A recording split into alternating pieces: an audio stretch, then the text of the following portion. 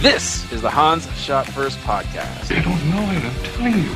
We'll be talking in depth about common movie moments For my dead body. with the mix of all things pop culture along the way. Okay.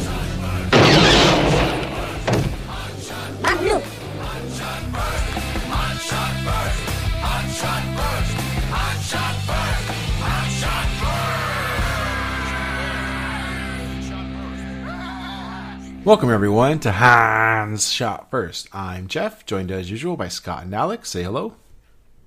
Hey.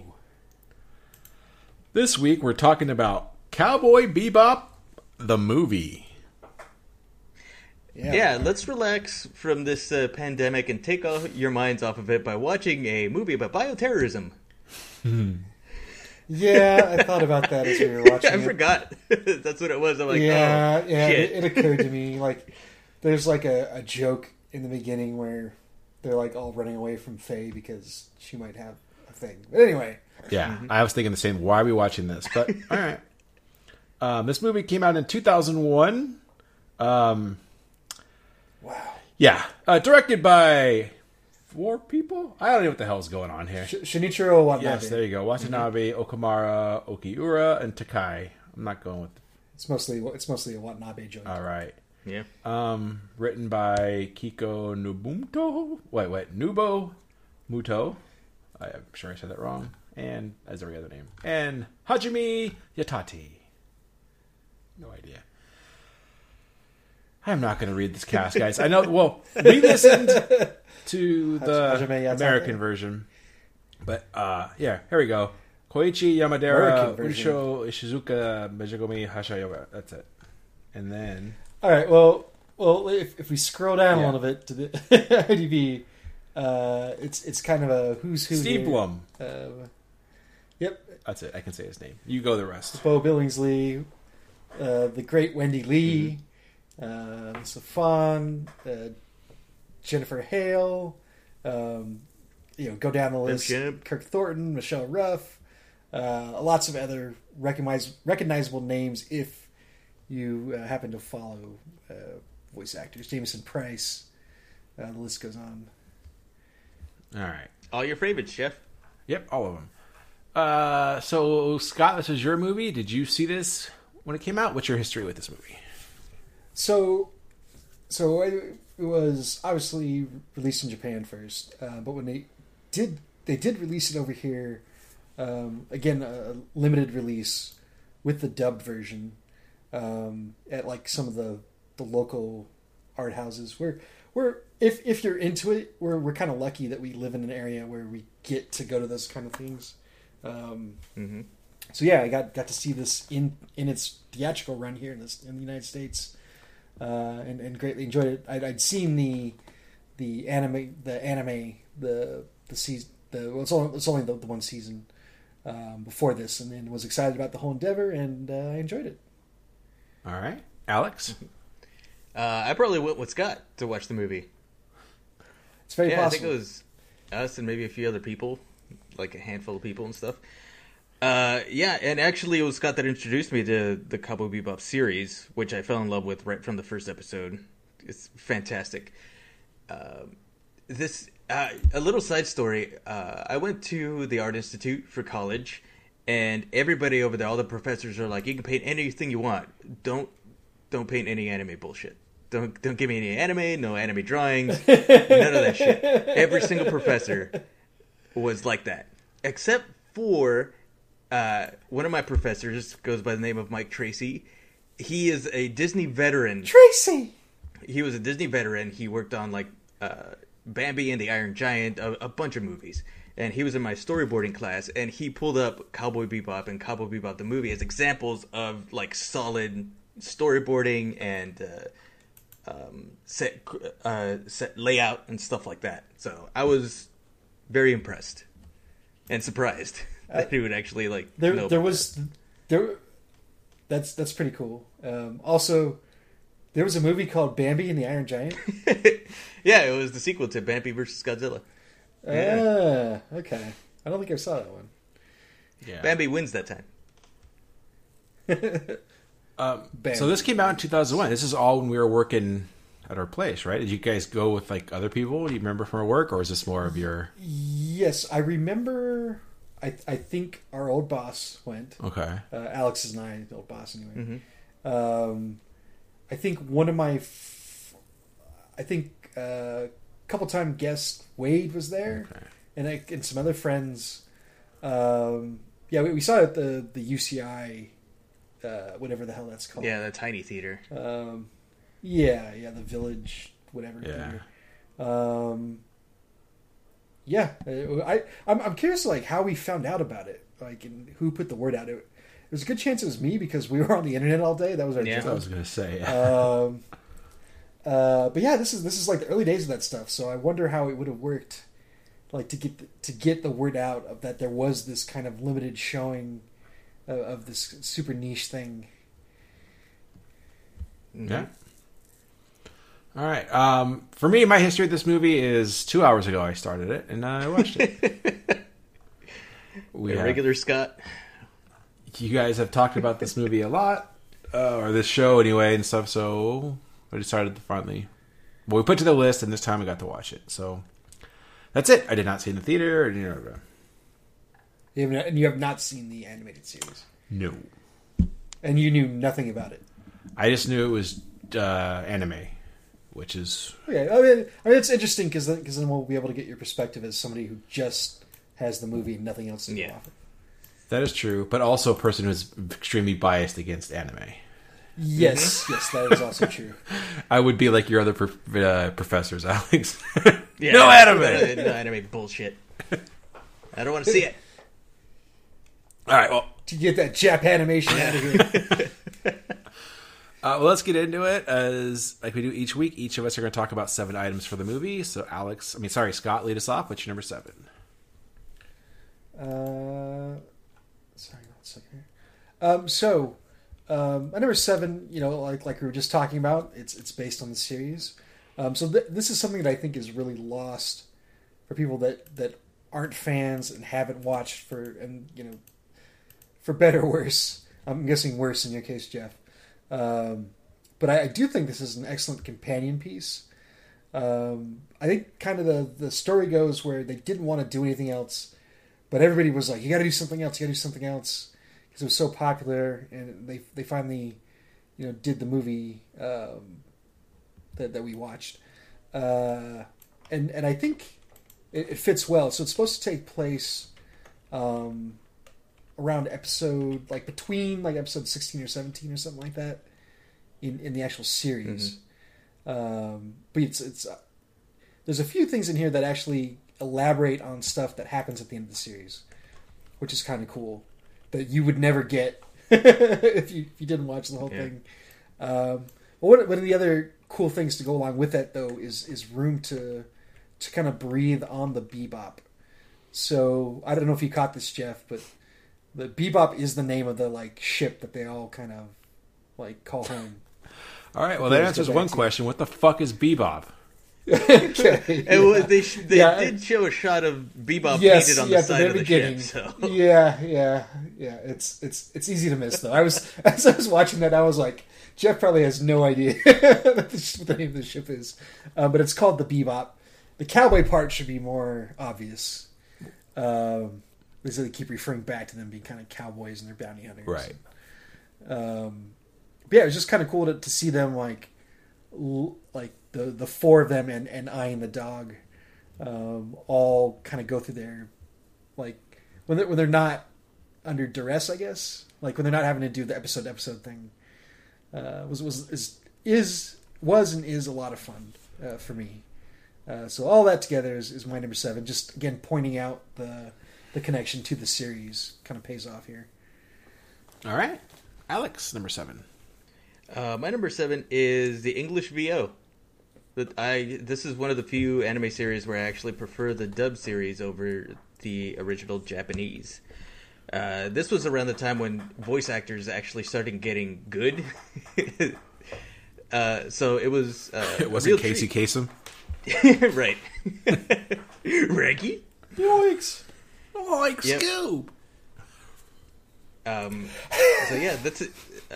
After a while, I don't remember what a Japanese Spike or Jet or anybody sounds like. Honestly, it's all I remember is the English VO cast, and that says a lot. Yeah, for a diehard anime fan.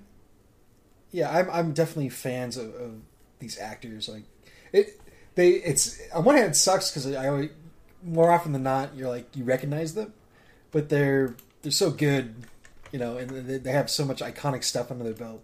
If you're into this stuff, into like the animation stuff, I mean they do like Western animation too. Yeah. But like Jennifer Hale's in this, she's an all timer. Mm-hmm. Again Wendy Lee, Steve Blum, again some of the other names that I mentioned. It is great. It was at that time. It was this and Golden Boy that were English voice actor preferred. All right. My number 7. This is boring. Like, there's other stuff. I have some good things to say about this, but I found in the middle when they were explaining, I was falling asleep. It was hard for me to figure out what the fuck was going on, and I was bored. Yes, Jeff, as I was watching this, like, I every like few scenes, I caught myself thinking, I wonder if Jeff knows what's going on. Yeah, it's not the easiest movie to follow. I'll grant you that. Like overall, with all the different little plot points. Yeah, I mean, I don't know if we get at the end.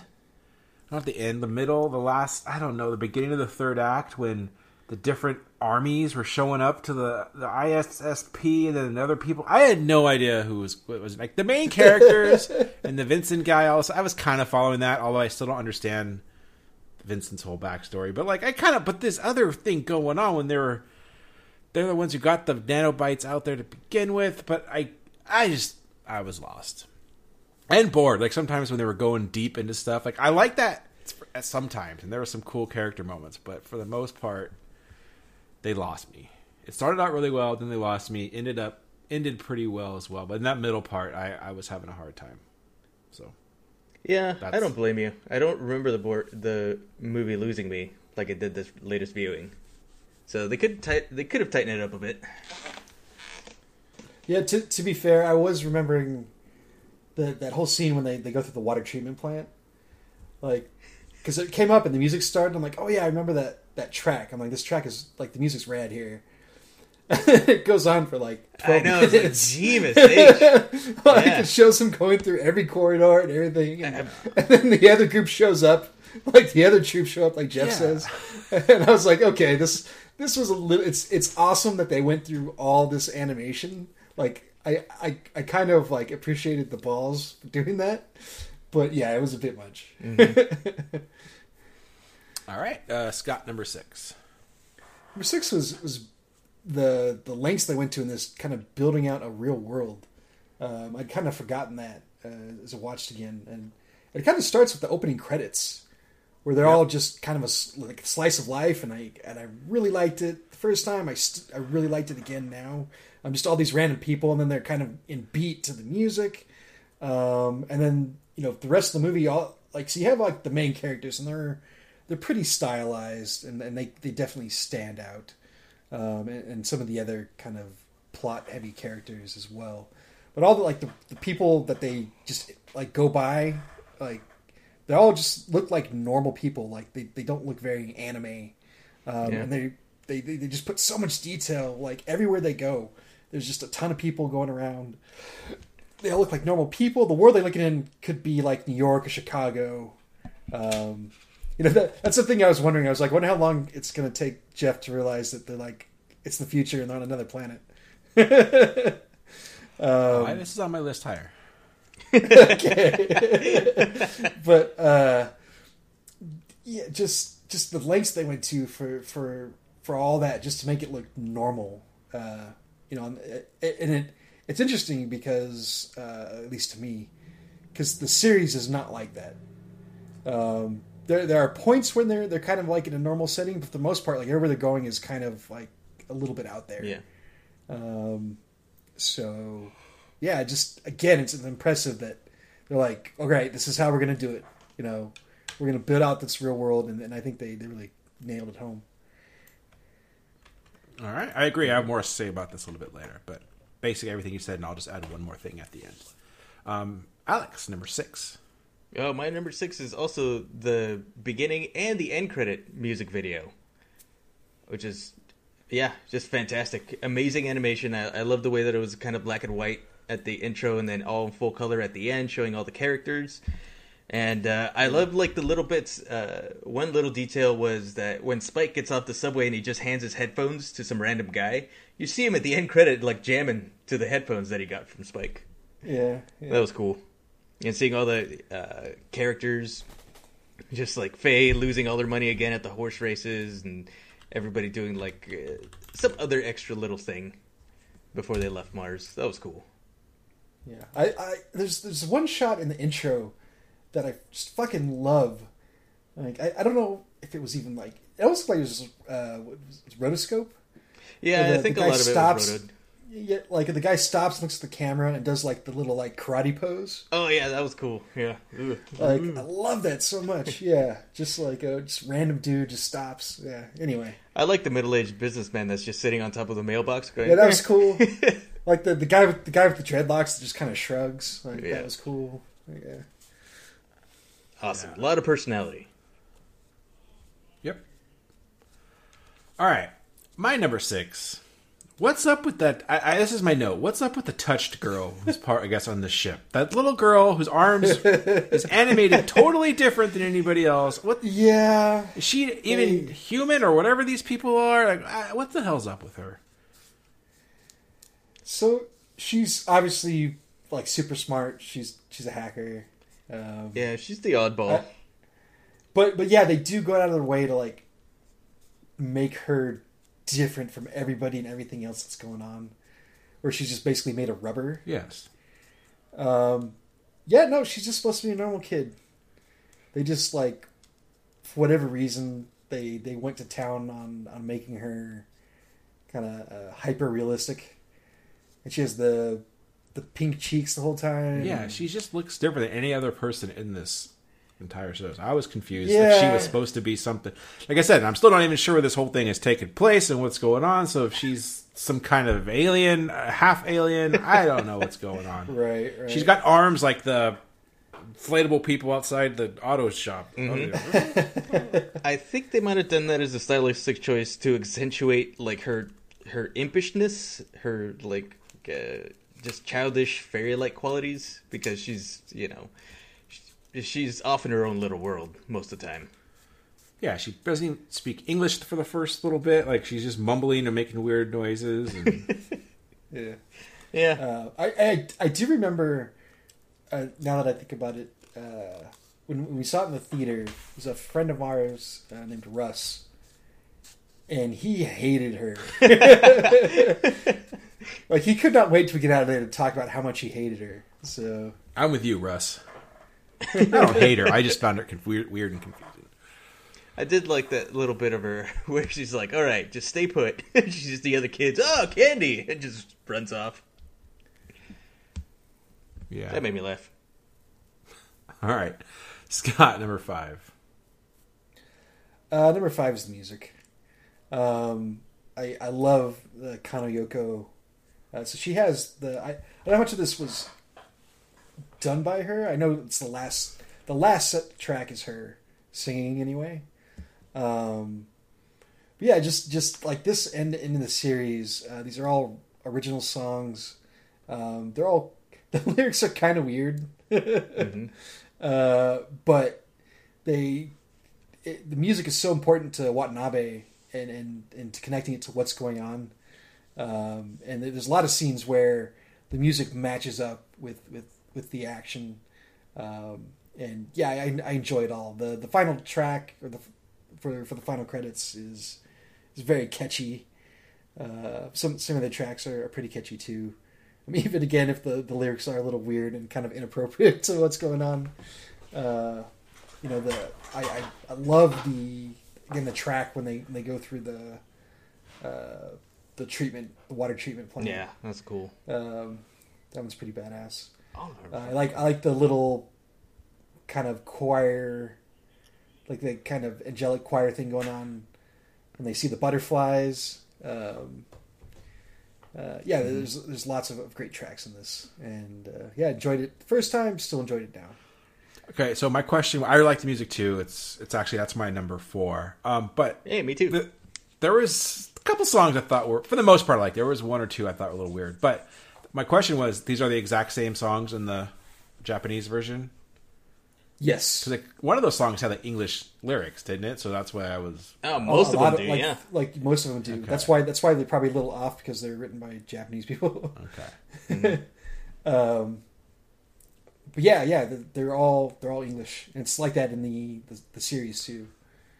I thought most of the music was just instrumental though, like a lot of jazz and stuff. Yeah, it's very jazzy. Yeah, like the series is like that too. Okay, Alex, number 5. My number 5 is the overall just scene composition of like everything. It was, for me at least, it was like a feast for the eyes. Like everything was laid out where the characters were, and everything made sense. Whether it was like a boring conversation, it seemed like every scene was designed to play a part to accentuate the story. It's not like, oh, it's just 2 people talking at a table. It's like, no, there's a bit more is going on with the angles, the camera work, the cuts. I loved all of that. They did cheat in one scene. Which one? See if you can guess which one I'm talking about. Well, what they do? It's toward the end when they're all standing around not moving, and there's just voices playing as they explain what they're going to do. Damn it! I think I know what you're talking about. Yeah. Anyway, it's a small gripe. Okay. No, yeah. It was just like somebody was like, we need a little more exposition here, so they pulled like the Lethal Weapon 4 in the car bullshit kind of. Oh, okay. Yeah. But they did not. Yeah, go ahead. I was gonna say, did not take many shortcuts, because I remember there was one scene that stood out for me. Is some guy walked behind a table or a counter, but they could have easily just had like the table be completely solid, but no, it was like open at the bottom, so they had to animate the legs underneath. Like stuff like that stood out for me, which yeah, there's definitely detail. Yeah. There's just this one shot where nothing was moving. Yeah. That was cool. Like one shot that stands out was right at the beginning where you just see Spike's legs and he's walking and the camera's like really low as he's walking to the convenience store. That was an awesome shot. It was simple, but it was just really cool. All right. My number 5 is, where is this taking place? So they say Mars a lot. So is this Mars? Yes. Yes. Okay, but then why is there the Eiffel Tower and the World Trade Center and Chinatown? Because I think it's just supposed to be just an amalgamation of, humanity moved to. It's like Las Vegas. We went somewhere and we just put all our stuff there.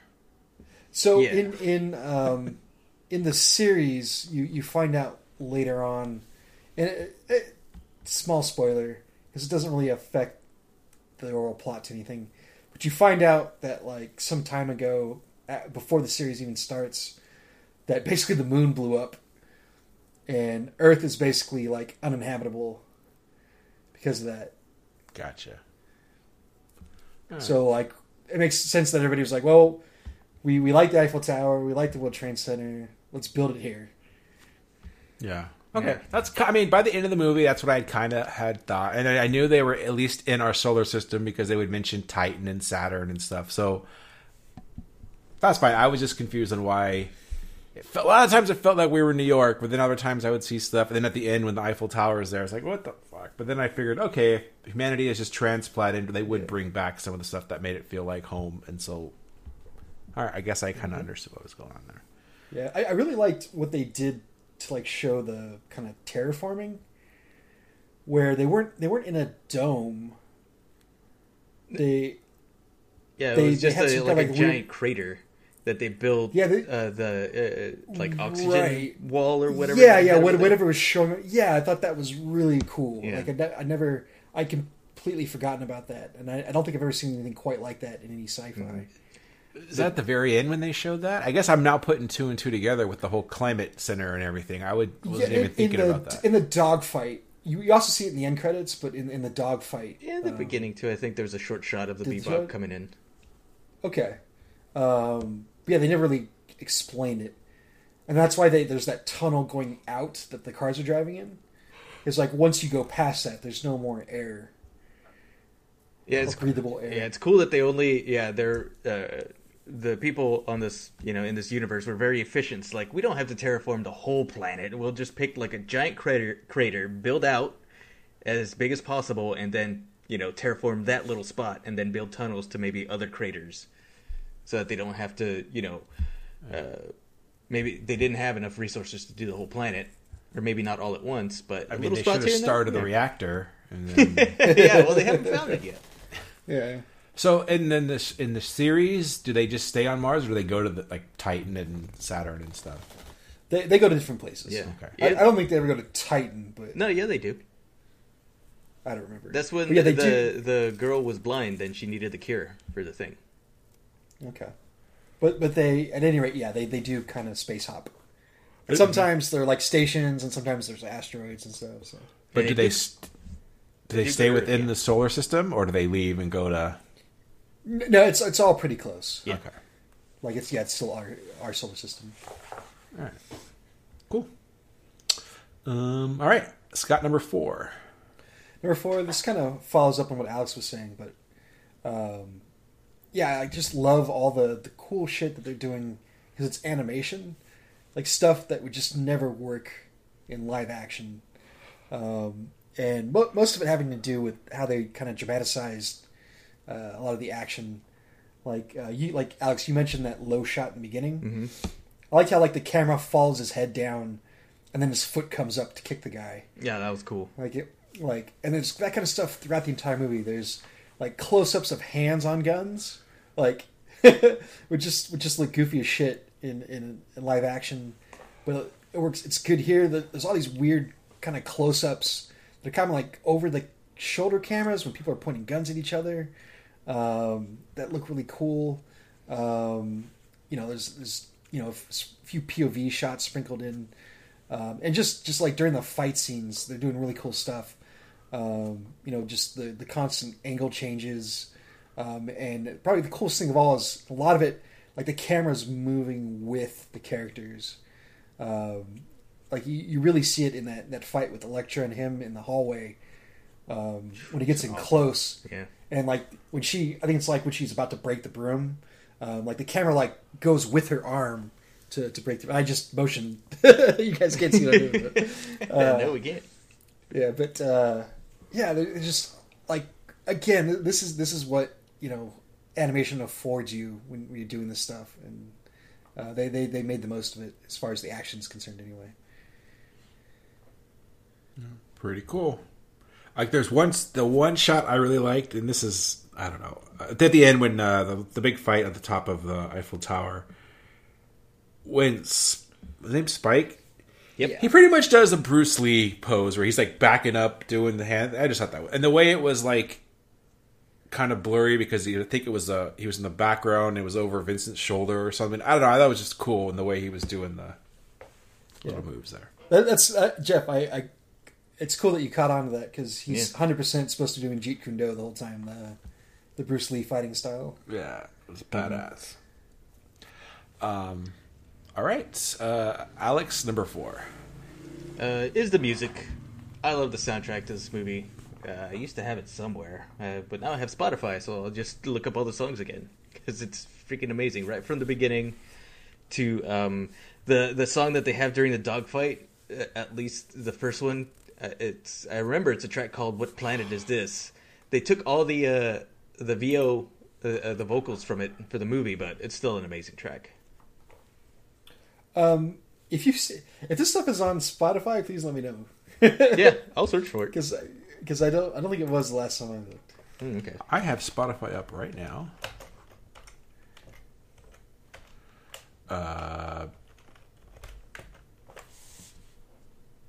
Nope. Oh wait, shit. But anyway, keep talking. Yeah. No, that was it. The music is fantastic. They have a lot. It ranges from really jazzy stuff to orchestral, like choir stuff, like you mentioned with the butterflies, to like some hardcore techno Matrix kind of shit. Really cool all around. I agree. My number 4 is music as well. I know there was one or two scores or cues I thought were a little weird, but for the most part, I really did dig the music. And if it is on Spotify, I will at least give it a second listen to see if I really like it, like outside of the movie. Yeah, it's definitely like. So this came out in when? This is like very Matrixy too, right? With some of their fight scenes with the music going along with. I think like not the bank scene when they break in, right at the. Jesus Christ! I haven't seen the Matrix in forever. The big gunfight scene in the lobby of the. Yeah, okay, I think it was a bank, wasn't it? Whatever. Yeah, whatever. But as soon as they drop the bags and they start the music kicks off and they start blowing everyone away, like that's kind of what some of these scenes felt like for me. And I know that those guys got a lot of stuff from anime, although I think Matrix came out before this. At least the movie. I don't know about the show. Yeah, I think Cowboy Bebop probably already finished animating before Matrix came out. Okay. Mm-hmm. But yeah, they basically were out around the same time. Yeah. All right, that's my number 4 as well. So Scott, number 3.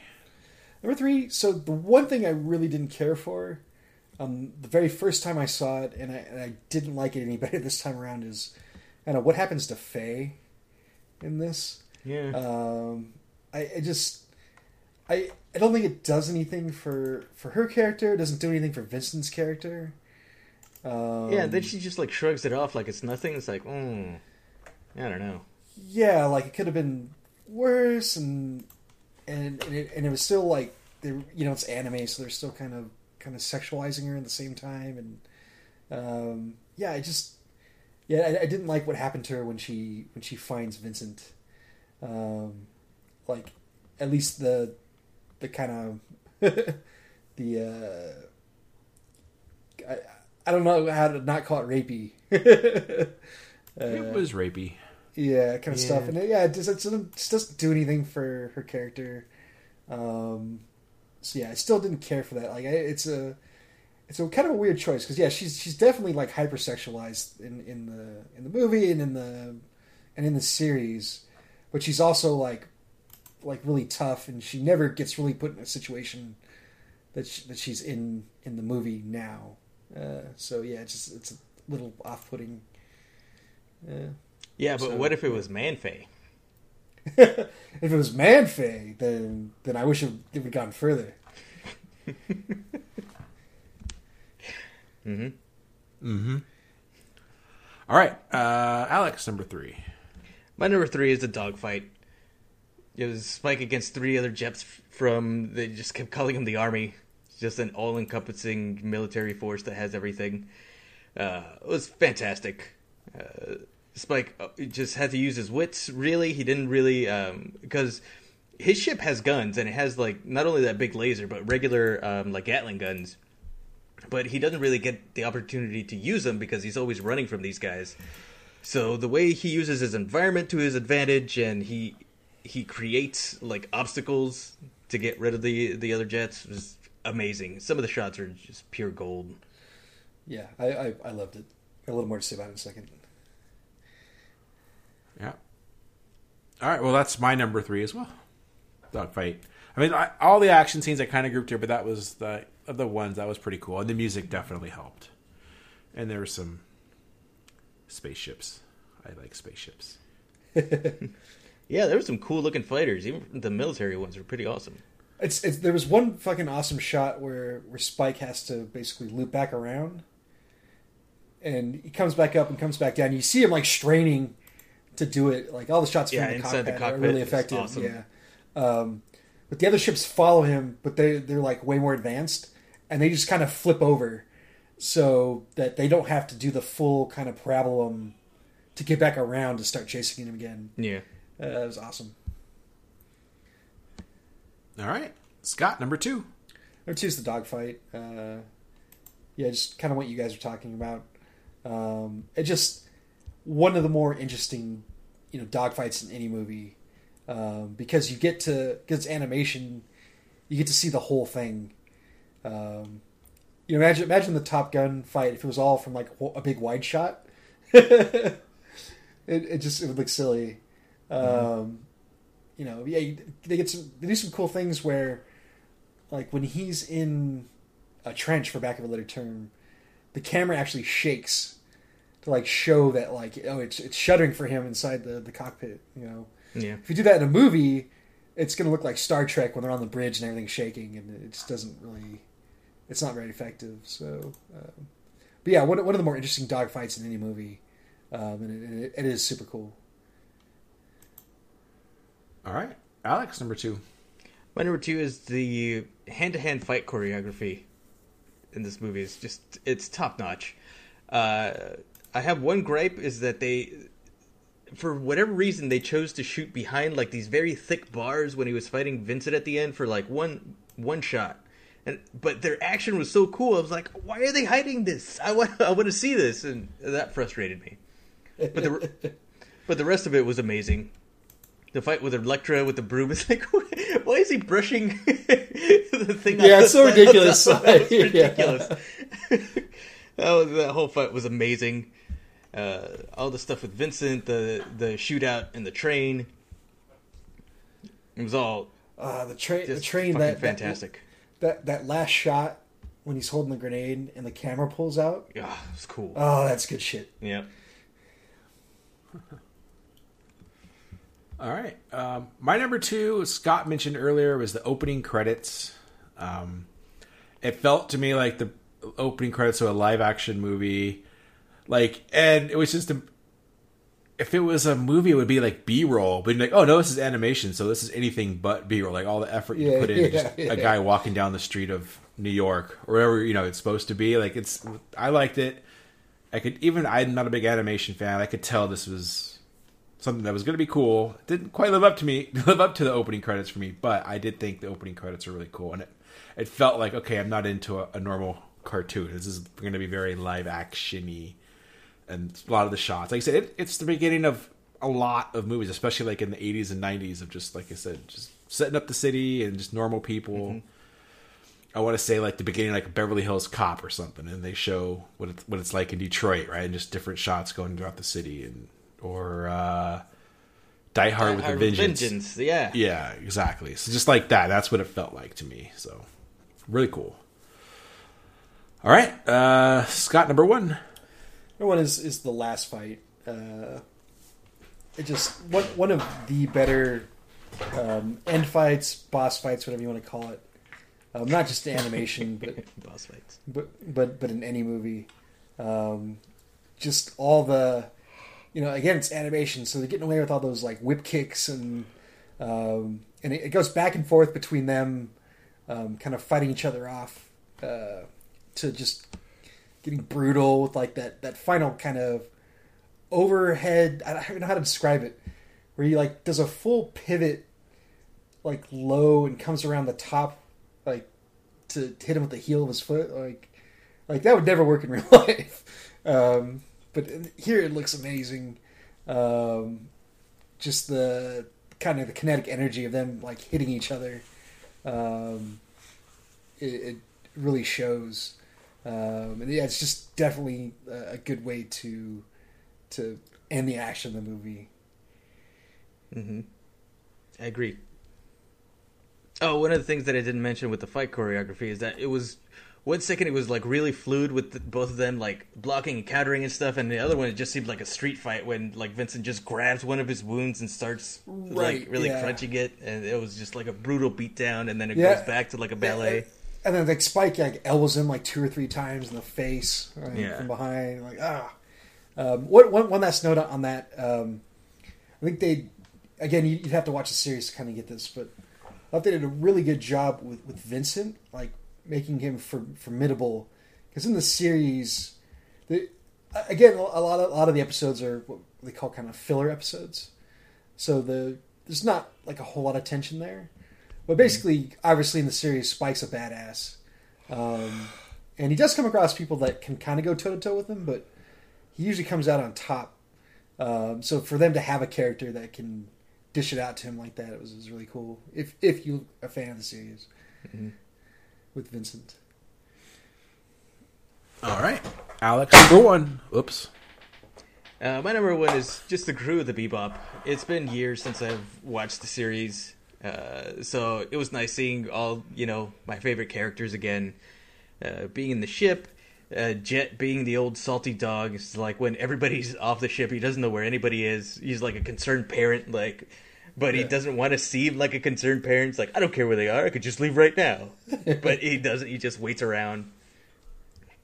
And Ein, the dog that we didn't say anything about, he doesn't get to do much in the movie, but he's a cute dog. And Edward just going around following her own leads. Yeah, it was just I miss seeing the crew of the Bebop. It was great. Yeah, I love these characters. And just one more note on Ein. So very early on in the series, Ein comes into the picture. He's basically supposed to be like a genetically modified dog that's super smart. Yeah. But he can only like bark and do other dog stuff. So one of the kind of funny things throughout the entire series is that nobody ever catches on to this fact. Like, nobody realizes that they've got this dog that's probably worth like in context of the series, billions of oolongs. Yeah. Like that nobody ever knows. I think Ed knows and just doesn't care or suspects anyway. She keeps it a secret. Yeah, but yeah, no one ever realizes that the dog's actually like super smart. It's the same thing in the movie. Jeff, what's your number one? It was playing chess or whatever the hell they were doing. Yeah, shogi. Yeah, shogi. All right, my number one is I really dug the animation in this, but it suffers from being the anime character styles, which just bug me. As soon as Spike showed up with his hair and his face, anime facial features, I just groan. But the animation itself, I really liked. So it's good and bad for me. I think it's more the character models that I don't like, and it's weirdly some parts the inconsistency really bugged me. Like I already mentioned with that girl. And then there are times when he's running and his legs are super long, and I don't know if that's what's going on there. But for the most part, I really dug it. Like you guys mentioned the fight scenes, all the POV shots. We talked about the intro. I dug all that. Just I see that whatever to me, it's that anime style of the characters, and it's a hard sell for me. But I did like the animation itself. That's my number one. Agreed. Okay. Don't come in here with the anime bullshit. I'll fail your test. All right. Any honorable mentions? I think Alex covered all of mine in his list. I think I covered mine too. I just had two small things. One, that the guy who was kind of like working with Vincent at the beginning ends up getting killed. Like when she finds it the one time when he has his little keyboard belt thing. I don't know what the fuck that was. That was stupid. And then that random that one scene where they're looking who was it looking? Was it the little girl and the dog, and they're trying to find, and they open the door and some tranny opens. I was like, what the hell is going on there? That was weird. Yeah, I don't know where they're quite going with that. And then when he finds out that she's a girl, he's like, "Yeah, I have a reputation to uphold." Or I was like, "What the fuck?" Yeah, there's a storied history behind LGBTQ plus depictions in anime. All right. Yeah. It was weird and yeah. Anyway. Mm-hmm. All right. Well, as we usually do, let's rate this movie. We do it on a scale of 1 to 7, 1 being absolute garbage, 7 being perfection. So, Scott, what would you rate this movie?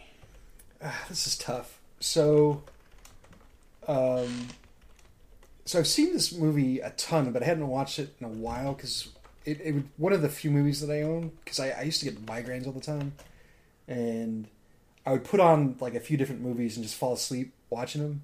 And this was one of them. It was a very breezy quality to it for me. This time around, it wasn't quite as easy of a watch.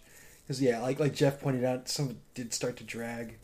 I gotta take points away from like it as a standalone movie because you need to have seen the whole series to fully appreciate it.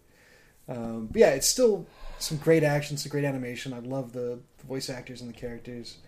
But yeah, this still is tough for me. So I'll give it a 5.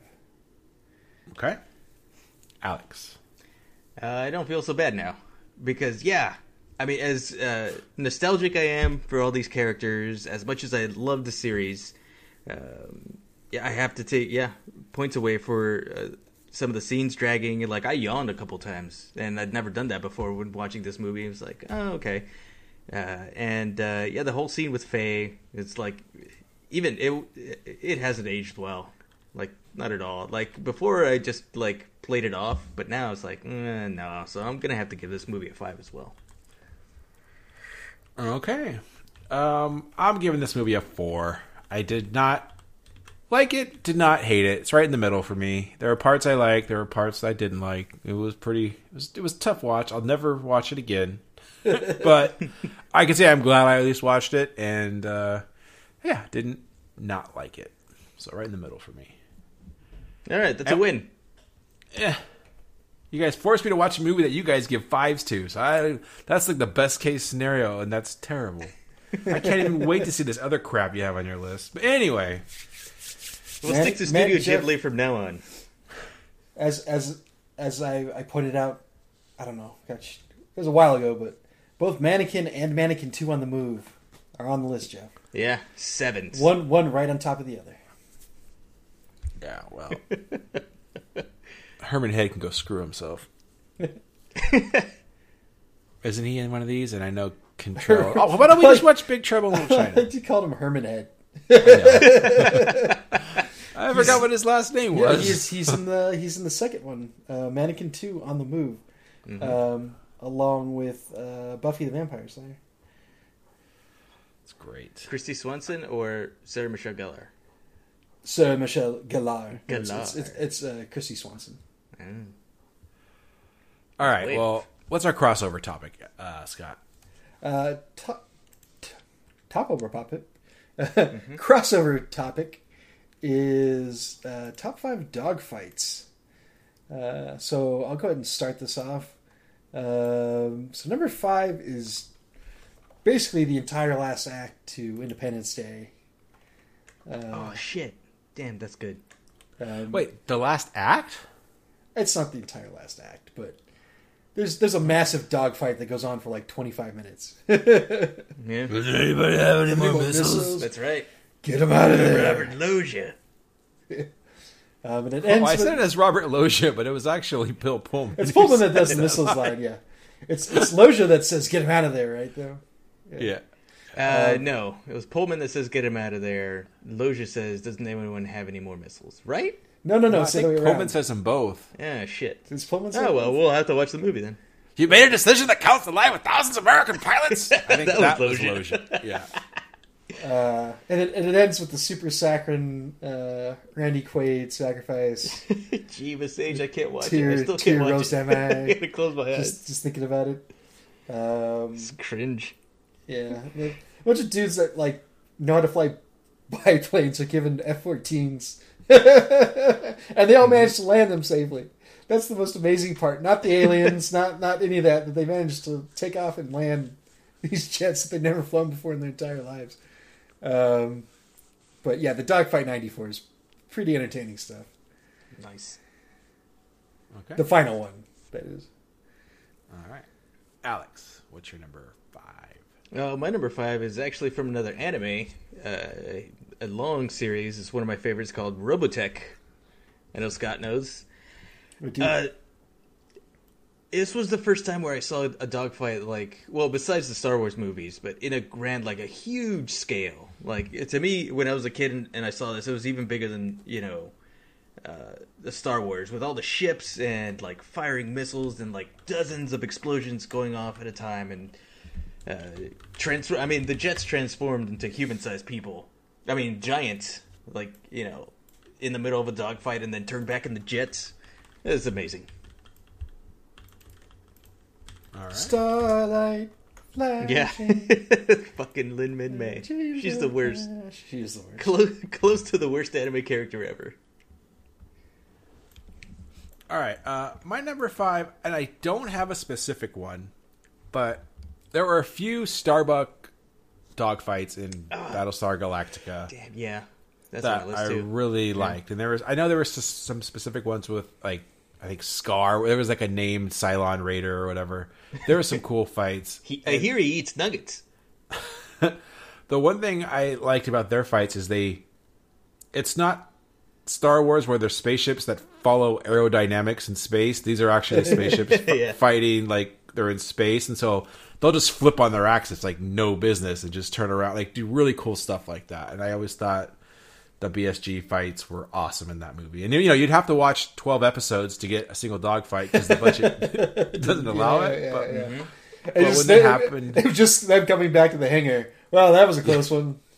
Oh, talk about B-roll. BSG, the ships landing in the hangar was B-roll every single time. They had like one shot, and it was I forgot the name of their starships now, but they come flying and bounce in the hangar bay. I always laugh. But yeah, I can't predict single one. Just any nice, basically usually Starbuck dogfights in Battlestar Galactica is my number 5. Scott, number 4. Number 4 is Dunkirk. So they're all it was a very interesting take where basically all the dogfights are from the cockpit of the Spitfires that the SAS guys or the Royal Air Force, RAF guys, sorry. The RAF guys are flying. So you see them track around, and it's all just the cockpit and the movements, and it's still managed. It's so well shot. It was still very intense. And Tom Hardy's in it. He says like 2 words in the whole movie. But he's got to chalk off the fuel because his fuel gauge is busted. So he just basically got to guess with a piece of chalk about what's going on. Just it was super intense, and I'm assuming realistic. Certainly more realistic than just about anything else, anyway, or at least on the closer track, anyway. The Dunkirk stuff I thought was very interesting. Nice. I've seen that movie, but I don't remember too much about the dogfights. I know they were in there, but they're not sticking out for me. But so I really love that movie. But. Yeah, so I think there's just like kind of the one dogfight in the middle, and then that's basically it. But they keep going back to them in the cockpits and stuff, and it's all from the same point of view. All right. Alex, number 4. Battlestar Galactica. Like, I loved it whenever they got in their ships. It's like, oh, are we going to see a dogfight? Yes! Awesome. That's the one. I mean, it's overused a bit now, but they pioneered the I don't know what you call it, the Steadicam that would look at a star field, but then zoom in really close, and then there's ships there. It's like that I couldn't identify before. When it would do like the blur, and then it would focus. Yeah. And quick pans and stuff and they would deploy the Battlestar Galactica like it was like a weapon, right? Like you'd see the craft would come out, but then all its turrets on the Battlestar itself, and there would just be so much like tracer fire and ammunition. Mm-hmm. Awesome. Stay away from the firing solution. Yeah. Good stuff. Mm-hmm. All right. My number 4, and you guys may not allow it because I don't know if this is considered a dogfight. It's 2 spaceships, and they're fighting, but they're big spaceships, and it's more of a cat and mouse than a dogfight. Animals all around, and I get the ships right. One of them is a Starship Enterprise, but not piloted by Captain Kirk. It's piloted by Khan.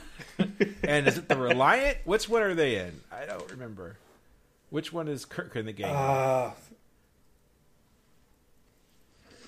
But anyway, he uses the whatever space clouds they're in to shield their cat and mouse. They're going in when he gets and they're nebulas. Trying to find each other, and he pops up and Kirk blows him away. I think that's a really cool fight. That's some awesome shit there. So I will allow it just on that alone, Jeff. I'm gonna allow it as well. It's more like capital ships going at each other. Yeah. From hell's heart, I stab it. Naval warfare. But still, Buried alive. right. Mm-hmm. Thanks. Buried Yeah, this would be alive. more like pirate ships fighting each other or something. But yeah, it's really cool. So, did you know the name of the other ship, Scott? It was the Red October, I think. The Red October. Yeah, you know what? I don't know. I've never been I'm like sure that much people of are a. yelling at us right now. I've never been that much of a Star Trek nerd, to be quite honest. All right. Well, what's your number 3? My number 3 is Top Gun. The final engagement, where Maverick like doesn't join the fight, and then he does join the fight, and it's awesome.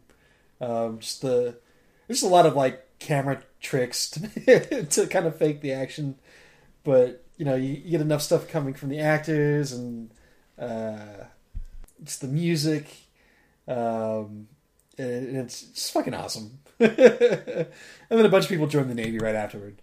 Damn right, it was awesome. And then they meet up the ship, and you can be my wingman, and bullshit, you can be mine, and then they probably bone afterwards. I don't know, but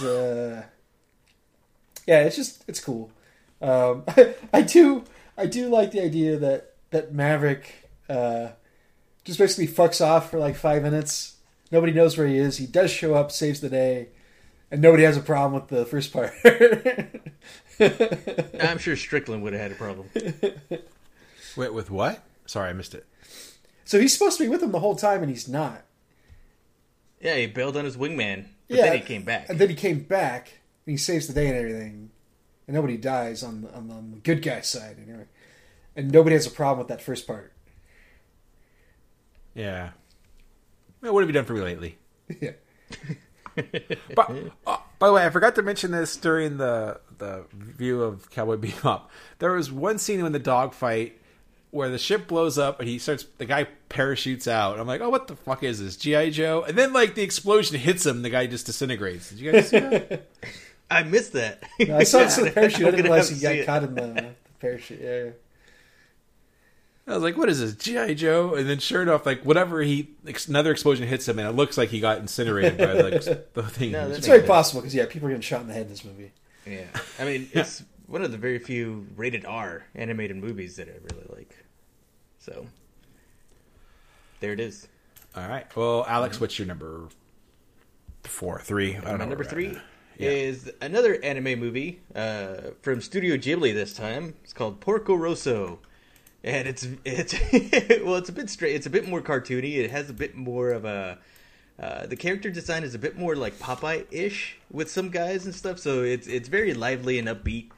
But it's all about these seaplane pilots, and they're all in prop planes, and it's all about dogfighting and stuff. There's some great action there. Oh, the main character is Michael Keaton as a pig. There you go. Yeah, everybody else is humans, but for some reason he got cursed, and he's this big anthropomorphic pig that they kind of don't explain. It's really weird.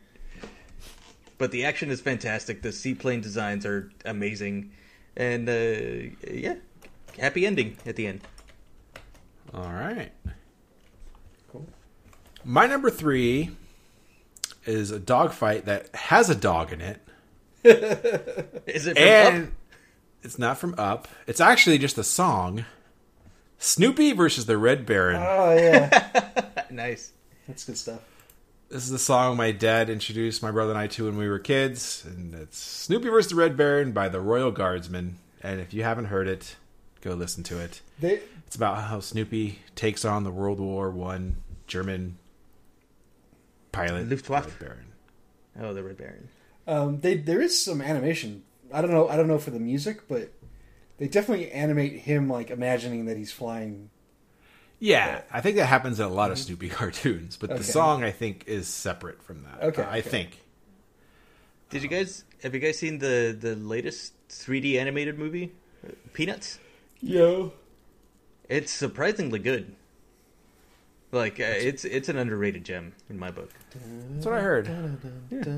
It's pretty good. It's got some really good, like you were saying, some Snoopy and Red Baron scenes in it too. So I thought that's where you were going with this. But No, yeah, I recommend it. Well, I recommend the song. Go look it up. It's on YouTube. It's on Spotify. I'm in. Let's stick it to song. All right. Between that and Vince Scott. Guaraldi. Yeah. So, number 2, going back to Robotech, sort of, is Macross Plus. Oh, I thought about that. Yeah, that was a good one too. So, Fucking this whole movie is about fighter jets, basically, in the future. At least in the future, the setting of the Macross universe. And yeah, the final dogfight with the song and everything. It's pretty damn cool. So, on one hand you have a human pilot, on the other hand you have like an AI aided pilot, and you see who's going to win. And it's really cool. Oh, there's also the other pilot that has his brain hooked up so he has to think and the ship moves. That's the one I was talking about. Like, there's one that's completely piloted by AI. Yeah, sorry. Yeah. Yeah, So yeah. it becomes like a 3-way dogfight at some point. So yeah, it's awesome. Yep, Macross Plus. More anime, Jeff. You should get into it. Mm-hmm. Yeah, I have not seen that. Alex, number 2. Top Gun. You can't have a dogfighting list and not have Top Gun in there. It's one of the greats. Great choreography, great camera tricks, except for when he's flying inverted. That doesn't hold up at all. But everything else, all the practical stuff and some of the cuts and the cheats that they make, just awesome filmmaking. I agree. This is my number 2 as well. This came to my mind instantly when this list was proposed.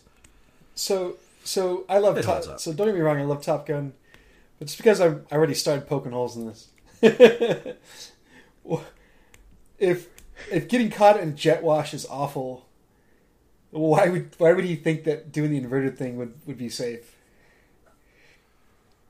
We did the inverted thing first. Yeah. It's like Inverted thing happens jet at the wash must beginning be of the safe. movie. I'm just saying it would be good. It seemed like that would be a good way to get caught in somebody's jet wash, assuming you didn't run into them physically. He's reckless. He's a maverick. Yes. It's his call sign. Mm-hmm. That's why they get pissed off from breaking the rules, and he doesn't learn until Goose dies. Yeah. Oh, spoiler alert. Yeesh. Oh no! Talk to me, Goose. Yeah, I mean, this movie always has a special place for me because it was like the first adult movie I saw in the movie theater besides Ew. Star Wars. Yeah, not porn, obviously, but like not a Disney cartoon and not Star Wars. I'm pretty sure this was the first movie I saw in the movie theater. But I've always loved it. We had a VHS copy of this. We watched it a million times, and I still think, I mean, because it wasn't CG, and yeah, I guess that one effect doesn't hold up, but everything else, Yeah. that's because it's real flying. Yeah, real jets going out there, and Viper. Yeah, and like just the whole thing is they don't explain the terms they're using, which I think is just cool. Like, you know, use my Rio and all this stuff. You don't know what that is, but who cares? Just watch You it. went below the hard deck. Yeah, what the fuck's a hard deck? I don't know. Jet wash, yeah, what the fuck is that? I don't know. Just enjoy They it. never explained how Tim Robbins could fit in a cockpit. Exactly. How anybody except for Tom Cruise can fit in the cockpit. The old stop up move. Mm-hmm. Not sure how that works, but it works. Every movie since has done it. There was just a movie recently that came out where that was a thing, right? Didn't they do that in it Solo? like Yeah, I was gonna say it's one of the Star Wars movies. I think they did that. So, Ernest P. World does it with Santa's sleigh. Air brakes. It's goddamn Ernest. All right, Scott, number 1. Number 1, so of course it's going to be from Star Wars. I thought about this. So, it technically Return, just basically Lando, that whole sequence of him flying through the core and coming out with Wedge behind him. Yeah. It's pretty good, but I don't even know if this counts as dogfight at this point. But the trench run, at least the end of it. Yeah, that's kind of dogfighting. Yeah. The entire Yeah. the entire battle's a dogfight. Yeah.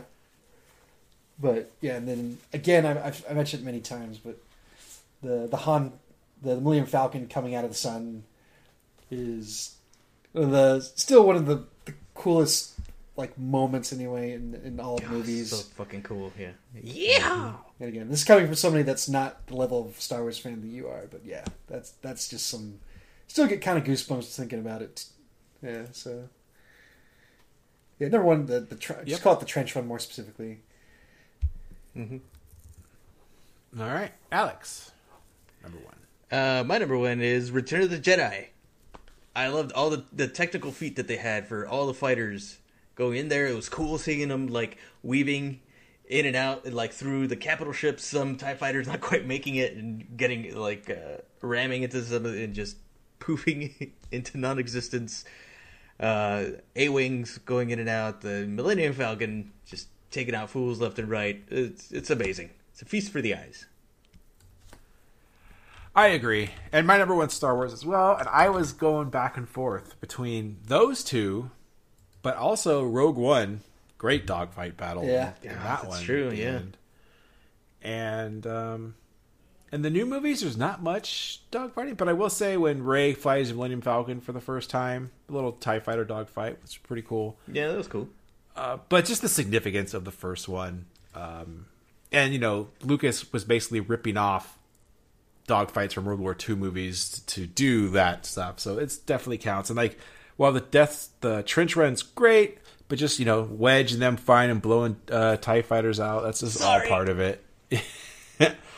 Blasted Biggs, where are you? I'm on it, Luke.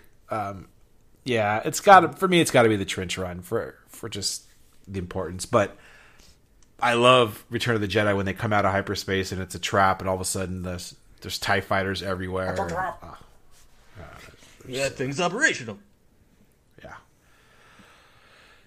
Yep, really cool. And I will even say you can have the Obi-Wan Jango Fett dog is a little bit of a dog fight there. More of a chase, I guess, than a dog fight. But that's at least if you're looking for awesome bombs. Yeah, a nugget in that movie that's decent. And fire. Yeah. Star Wars. There it is. Star Wars. Who would have thought? Here's $10. Go watch a Star Wars. Go watch a Star Wars. I have two honorable mentions. One is more Star Wars, but it would be the TIE Fighter video game. All that game is dogfighting. Fucking cool, yeah. It's like I've been playing that recently. It came back in my mind. And I had ID4, but I had just specifically the Will Smith alien dogfight at the beginning of the movie, where he's chasing him through the desert canyon, and that's how he captures it and all that stuff. So that was my specific one from that movie. Nice. Any other honorable mentions? Yeah, Hot Shots Part D. Okay. He gets the shit. Wait, is this? No, this was the first one, actually. Never mind, it's Hot Shots. He gets in, Topper Harley finally gets in the jet. He comes back, just much like Tom Cruise in Top Gun. And he's so good that he goes in between planes and he just slaps the planes back and forth until they fall down. It's ridiculous. I love it. Yeah. All I remember from that is like the Top Gun spoofs when they tell him to eject and he hits the button and just like the VHS tape pops out of his console. Drops a bomb on Saddam. Like he keeps reading in. He's like, lost left engine. There goes the right. Oh, lost a wing. Keep your nose up. Eventually, just his cockpit lands flat on the deck. All right. Well, with that, it's time for Alex Knows Sports. I'm Alex, and I like sports. Sports ball? So there's this new documentary going around. Everybody's talking about it. With the greatest to ever play the game. I didn't think AC Green was that great, personally. Do tell. Am I missing something? Are we talking... Which sport are we talking about here? Isn't it basketball? Right. You tell I got us, one Alex. right. I mean, what exactly about his game was it that you didn't appreciate? I mean, he was a solid player, but I think it got to his head. He was all about the ladies, so it kind of messed with. Towards the end of his career, it kind of like, and then he just ended up signing autographs at the Main Place Mall. So Alex, normally so one of the rules of improv is the yes and, but I'm gonna jump in here real quick. AC Green was famous for being like celibate. A womanizer. The opposite. No, opposite. Just the opposite. I don't know if that was the joke you're going for, Alex, or if you really didn't know that. Yeah. No, I knew that. Okay. Can't tell. I thought when he sometimes. said went to his, I thought he said when it went to his head, it was like gave him the Jerry curl that he had going on up there. He had some soul glow going on in the 80s. So low. All right, sorry for stepping. I think you're talking about the video is called Last Chance, by the way. You get the name wrong. Isn't it The Last Dance? Last Dance. I got the name wrong too. Last chance. Last chance. Oh, is that what you said? Did you say Last Dance? Oh, I said the greatest that ever was. Is that like the hyphen or the colon? Last Dance, colon, the greatest that ever played the game. Yeah. To be not jokey about it, yeah, it's about Michael Jordan. I want to watch it. I haven't started it yet, but I think it's like a 9-part or something. There's like a bunch of episodes. Spoilers. He succeeds at basketball. And he's not a good Crushes it person. at baseball. What? And he's not a good person. No. Well, yeah. Don't meet your heroes, kids. Yeah. Except for All Mr. right. T. I hear he's awesome. Yeah, I met him. It's time for Neum News. Yeah. It was Okay, just 2 bits from me. Starting with a review. I actually watched the thing. Streaming on Amazon Prime right now is Rambo: Last Blood.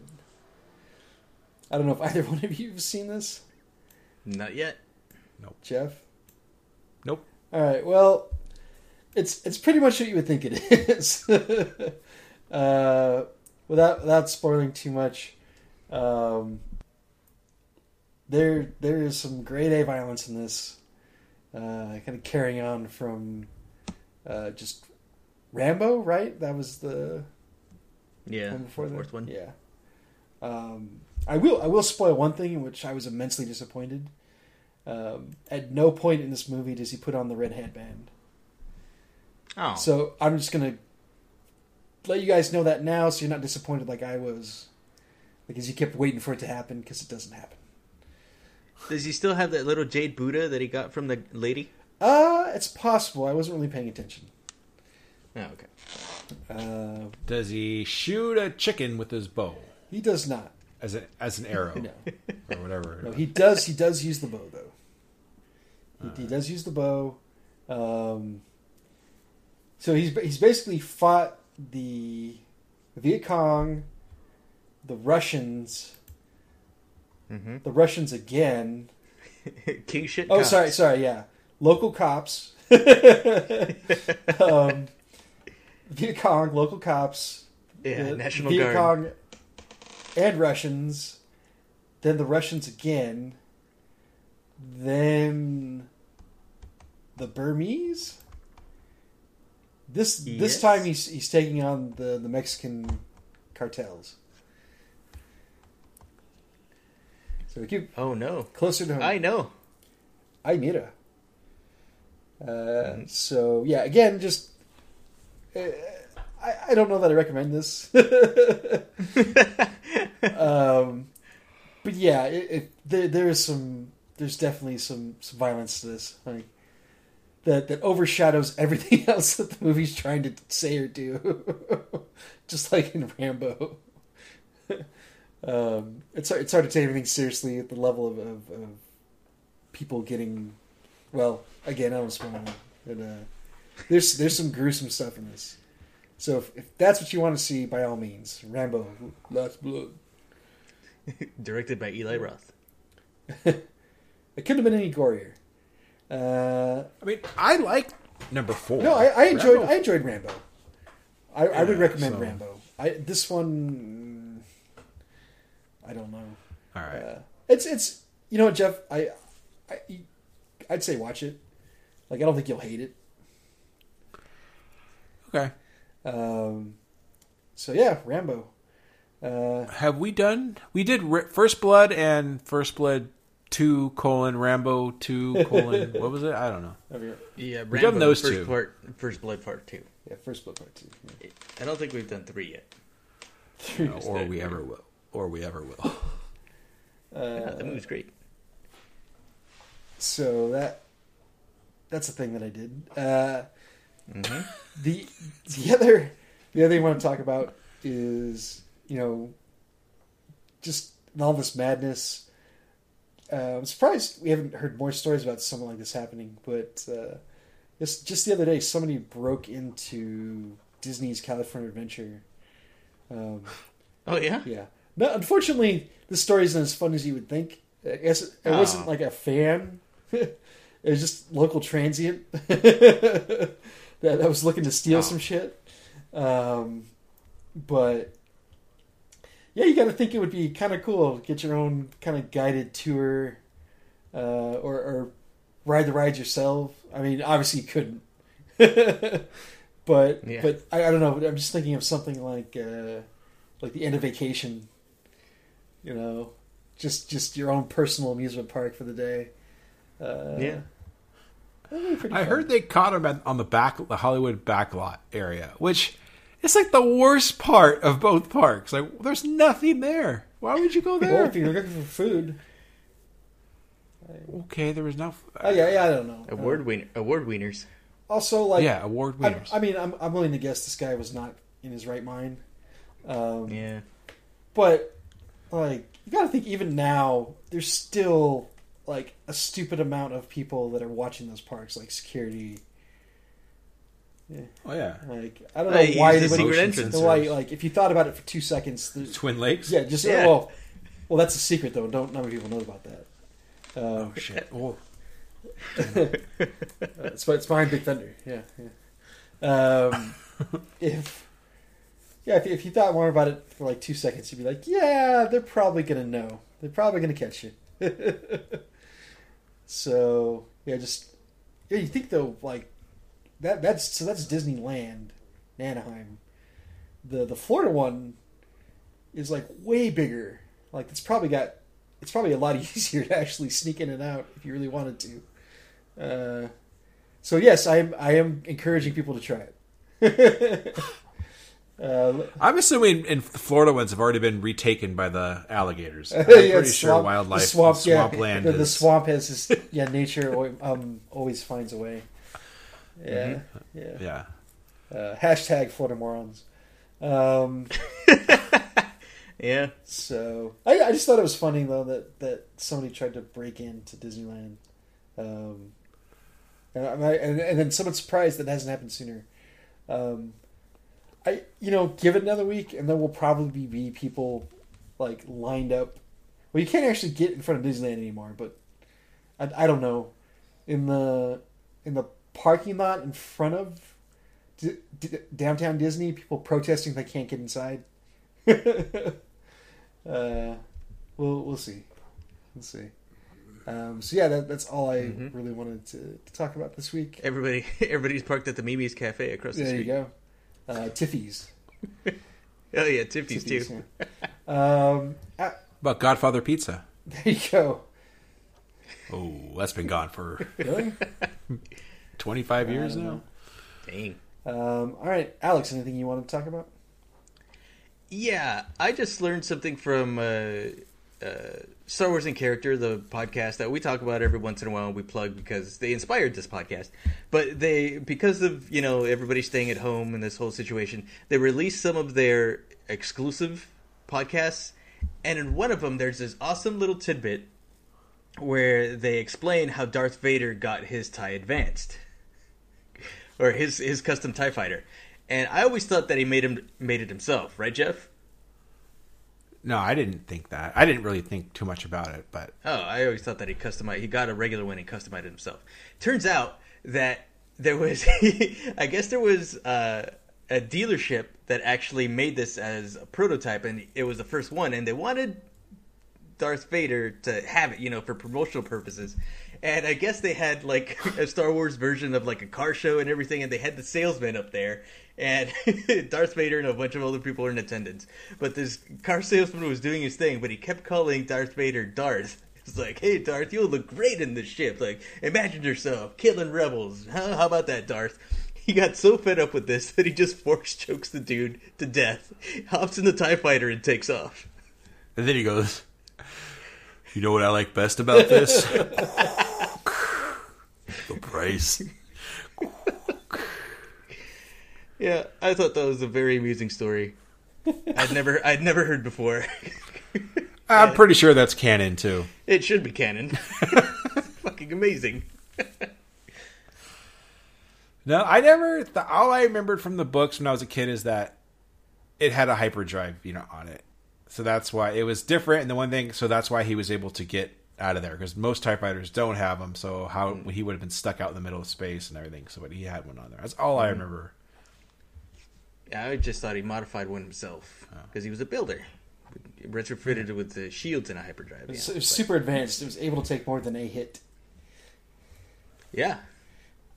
You got the job. I think that too, yeah, it had armor or something. You're right. I did hear that. What's funny, I just learned from their podcast, give another plug, is that Biggs was the dad of the family that gets murdered, not family, but the husband and wife that gets murdered at the beginning of the 1989 Batman. So you know that family that gets killed at the very beginning, and then Batman comes and you see Batman for the first time? You remember this? It's very similar to the Wayne's parents getting killed, but it's the big. I think you're supposed to think that, but it's not. Yeah, it's like, let's not go this way. It was like, it's a shortcut, and the dad was like very stubborn about going down this dark alley. Right, and then he I don't know if he kills him, but they steal from him, and then later on they're counting their loot, and that's when Batman shows up and who are you? But that was Biggs, and who investigates the crime scene is Porkins. Yeah, I knew about Porkins. I knew about Porkins too, but I did not know Biggs. I didn't know that was Biggs. So awesome! I think Wedge was in there somewhere. He already probably took off.